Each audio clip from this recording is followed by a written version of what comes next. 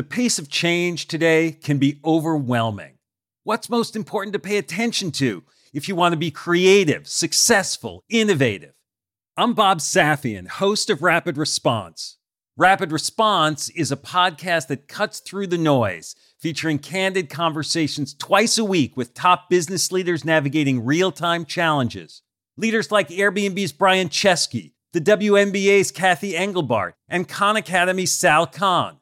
From the team behind the award-winning Masters of Scale podcast comes Rapid Response. Search wherever you get your podcasts to listen and subscribe.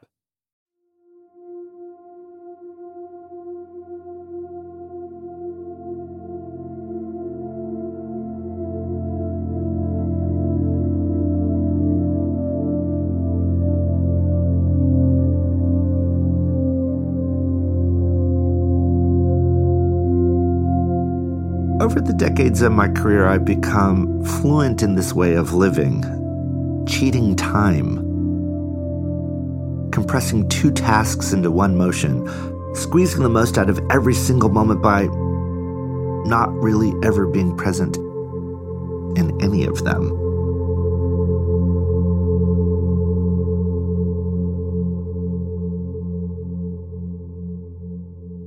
Life does have a tendency to hit us when we're least suspecting it. Often it's our bodies, perfect in their frailty. They give way and fail, reminding us that we're perhaps not quite as invincible as we think we are. That happened to Keith Yamashita, today's storyteller. Keith started his career as a writer for Steve Jobs and spent the last 2 decades working alongside visionary leaders and their organizations, from Oprah Winfrey to Howard Schultz, to His Holiness the Dalai Lama. In his work, Keith is a builder of brilliant things. But the story he shares today is about something starting to crumble and what was revealed as a result. In this series, we blend immersive first-person stories with mindfulness prompts to help you restore yourself at any time of the day. I'm Rohan, and I'll be your guide on this episode of Meditative Story.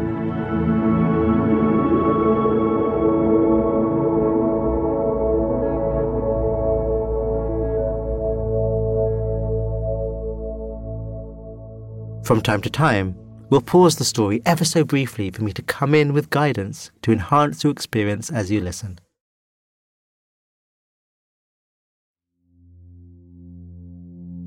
The body relaxed. The body breathing. Your senses open. Your mind open. Meeting the world.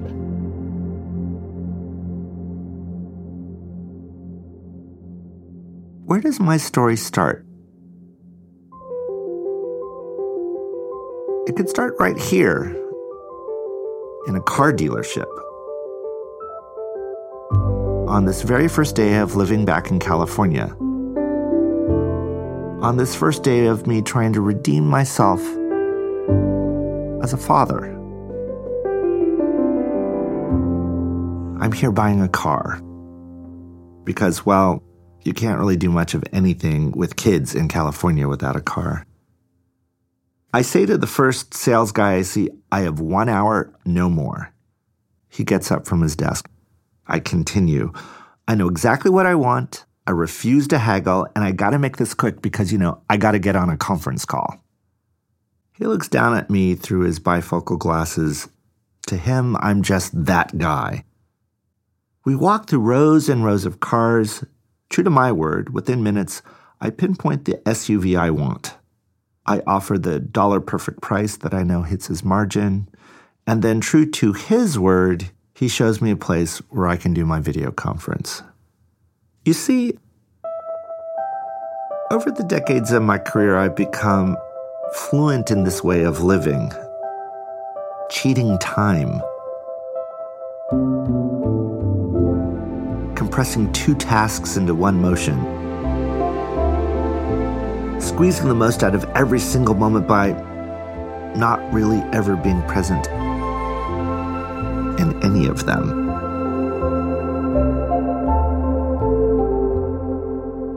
I gotta get on that video call. I situate myself. Laptop open, headphones on. I take a swig of water. It trickles out the side of my mouth. Odd. The meeting is now in full force. I take another swig of water. This time the water escapes my lips, down my chin, and I feel the cold trickle as it makes its way down my t-shirt. Maybe I'm just not paying attention.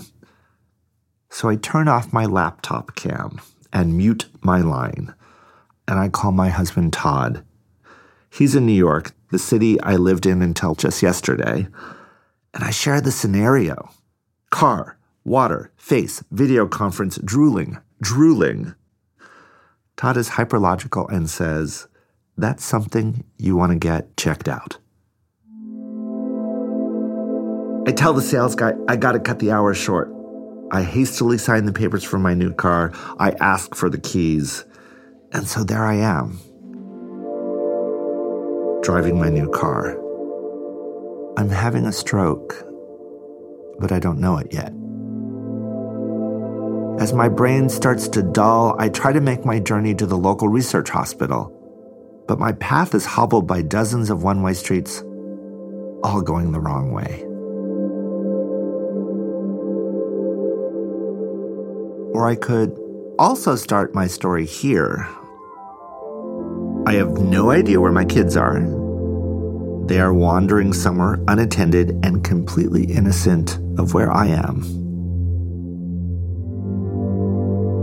I am flat on my back on a gurney, being catapulted down the hallway. 1, 2, 3, 4. I count there are at least 12 people above me, doctors, nurses, attendings, and the lead resident is asking me questions about the last several hours. So you can't feel your face. What happened before that? They are now poking, prodding, taking vital signs. My inner voice is narrating the whole experience in my mind. We turn the corner, a door opens, and headfirst I go into the MRI machine. It's loud. Some people feel claustrophobic in here, but for me it's the opposite.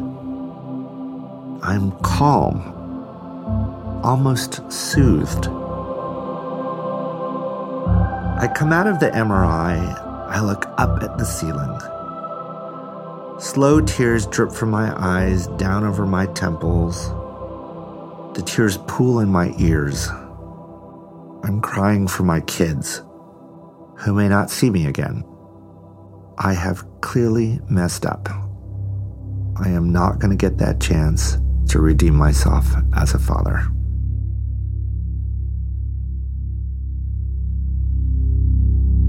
Can you be with Keith here in this room? So stark. The loud hum of the machine as it moves him out of the scanner. Can you be with Keith in his emotions? So real. So direct.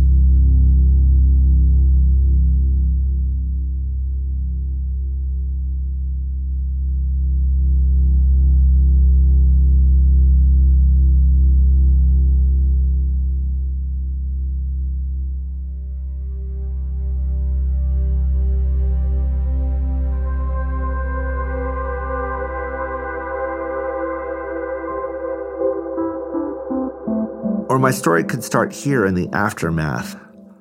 Maybe this happened to me because I constantly chose the cause over me. The board meeting over helping the kids with homework. The finishing of the last email over being there at the start of dinner. Maybe this happened to me because I'm a great entrepreneur but a bad dad.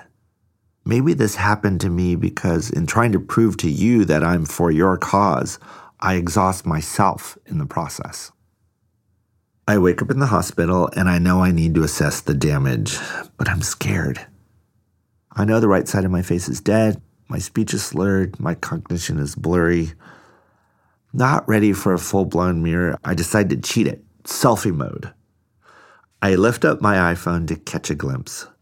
but my face in its mangled state no longer serves as the passcode. Facial recognition fails. You know, things are really bad when your iPhone gives up on you. So I manually punch in the keyboard and, my lord, my face, not a single movement to the right side of the meridian that divides it. I cannot make a single cell move. I send commands to my right eyelid. I can't induce a blink. I try to move my eyebrow, nothing. My nostril, dead. My cheek, immobile. I put the phone down, and I sit for 2 or 3 hours. Not moving, not mourning, not thinking, not crying. It's then that the all-powerful head of neurology tells me, "We think you suffered a stroke in the base of your brain. There's no guarantee that you won't have a second one. And second strokes at the base of the brain are far worse than the first. And third strokes there are almost always fatal." It's in that moment that I realize that recovery is going to be hard. And my only hope is to prevent a second stroke. I think really my story starts a month later. I ask my doctor, how long will I be out of work? If you're lucky, maybe 6 months, more likely a year. A year? A year? Who am I if I'm not able to work? I didn't see it then, but it certainly happened. The stroke became a punctuation mark of the long sentence that had been my life until that point. Not a comma, not a semicolon, but a declarative period that marked the end of life as I had built it. The sentence that lived before the stroke: prove I can make a difference, even if that meant exhausting myself. The sentence that comes after the stroke: nourish myself and nourish the world in the process. You see, I had so overdeveloped certain parts of who I was and so undernourished other parts. And that's where all these puts and takes catch up with each other. And all the withdrawals I've taken were from one side. The need to be successful, the need to help others. And I have so deeply bankrupted who I am as a human that there's nothing left to take.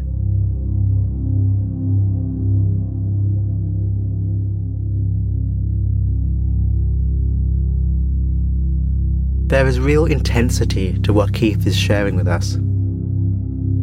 It's a lot. So please take a moment to just rest. Acknowledge any thoughts that are arising for you. It's okay. Breathe how your body wants to. Listen.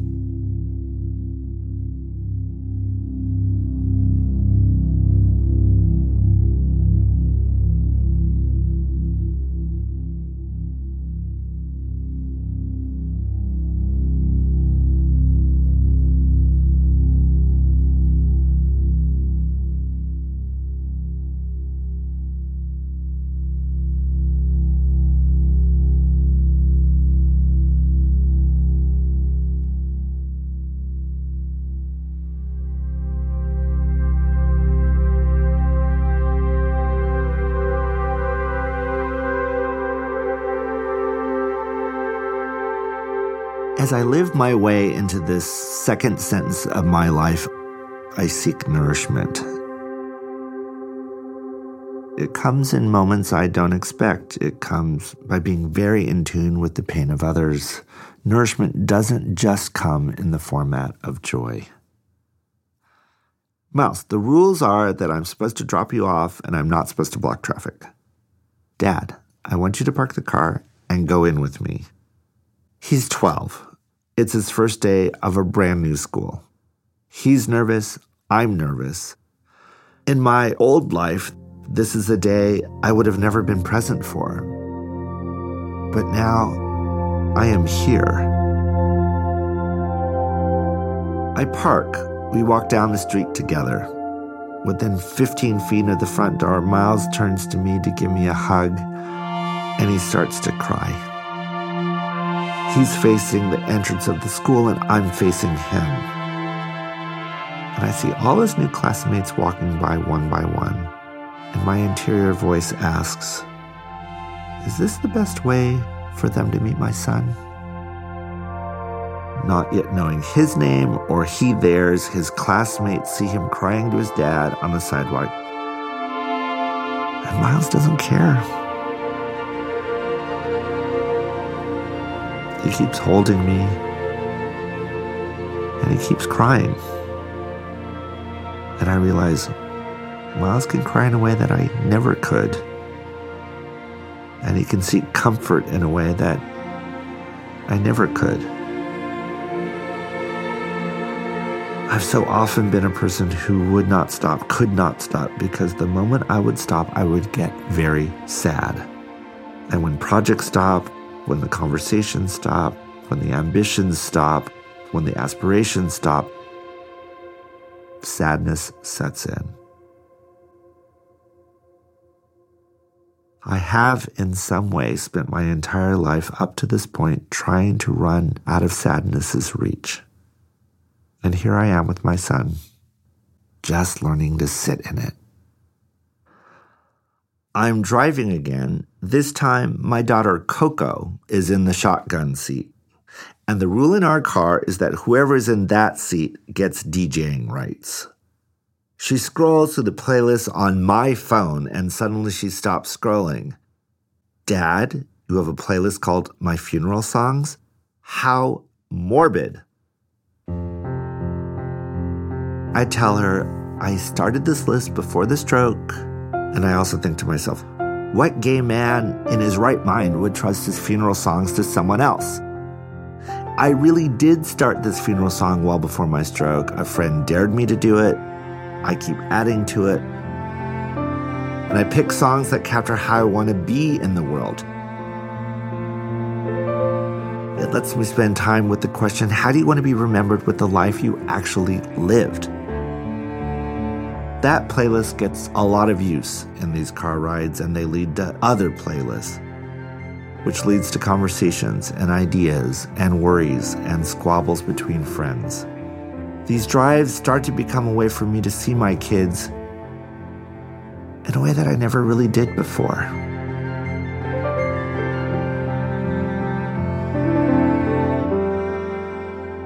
In the midst of my recovery, I meet with an osteopath.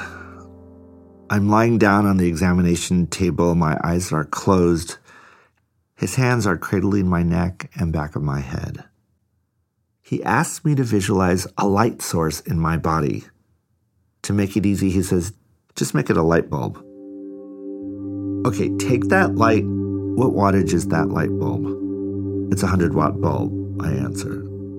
Light bulbs also have dimmers. Is it up? Down? It's full on. What wattage would it need to be to light up everyone in your life? He asks. 1,000-watt bulb, I respond. Why would you stop at a 1,000-watt bulb? I don't know. Fine, an infinite watt bulb. Okay, turn the bulb in your mind into an infinite watt bulb. His hands are on the back of my neck, and I'm trying to turn up this light in my mind's eye, and it is really hard. I'm trying and trying and trying, and I'm not able to light it up to that level of intensity. And then, all of a sudden, it's as if there's this profound explosion of light. I feel it at a cellular level. 1/1,000,000th of a millisecond into that feeling, my doctor says, yes, exactly like that. That's the power you have always had, he says. You just don't know how to control it. That luminescence is you, and that's what you are in everyone's life. It's time you learn how to harness it in a way that doesn't exhaust you. All this time, I thought my recovery was about getting my face back, getting my speech back, getting my brain back. As I lie here, at the beginning of the second sentence of my life, I start to realize this isn't a medical recovery. This is a spiritual awakening. My story, your story, any story, really it's about the images we put into our mind's eye. Do they nourish or do they harm? I have been very actively shaping the images that I permit to enter in my mind. I try to visualize being whole. I'm lying on my back, I'm far at sea. It's night, there are no stars, there are only clouds. When I turn my head, there's no shore to be seen. The gentle swells of the ocean feel like the earth breathing, and I am held. I see myself from above. The farther I move out on the scene, I realize how small I am compared with the vastness of everything else. This is renewal. To know that I am held, but not at all in control. I don't know what is going to happen next. And it's about coming to love that mystery. I don't know why, but I feel safe. And this is where my story begins.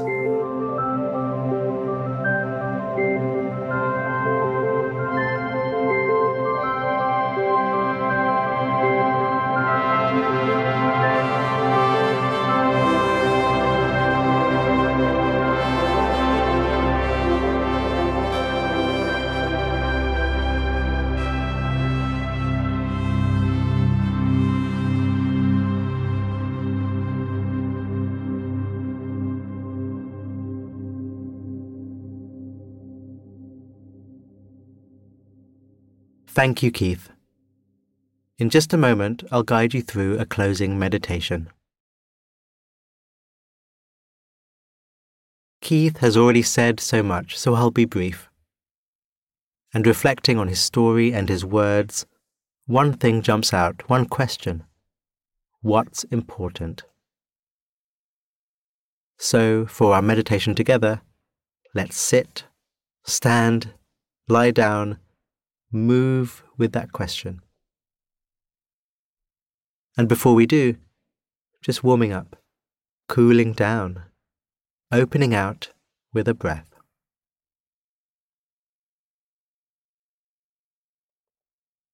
And dropping the question into the mind. What's important?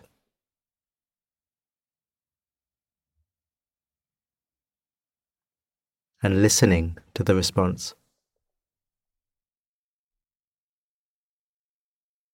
There might be a clear answer, or confusion as to what I've just asked you to do, or something else.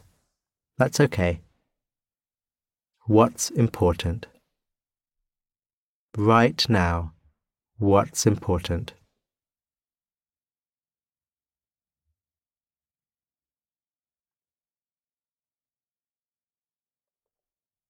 Sensations, thoughts, emotions, silence. What is your answer?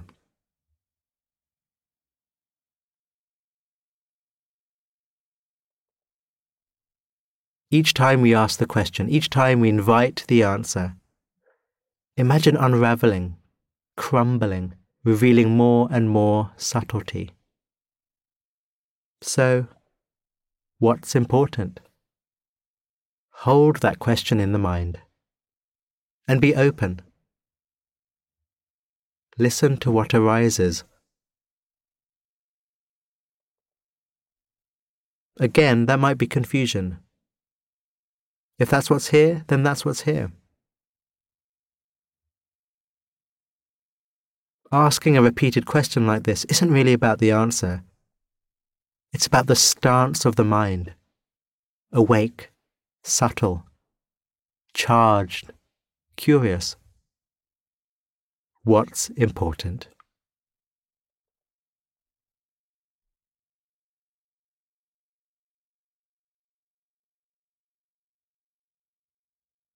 Thank you. Do remember that because the experiences we share on Meditative Story can be so powerful, they can bring up all sorts of stuff for you. If that ever happens, do take care of yourself and do what you need to do to reset and reconnect.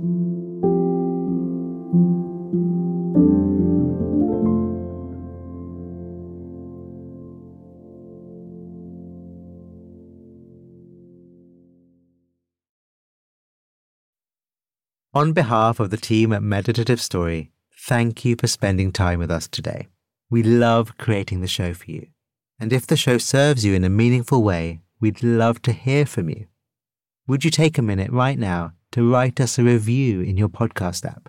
When you leave a review, it really inspires our team, and we're a group who derives so much energy from understanding how Meditative Story impacts you. It's also a way for you to pay it forward by helping others discover the show. So if leaving a review speaks to you today, we'd really appreciate it.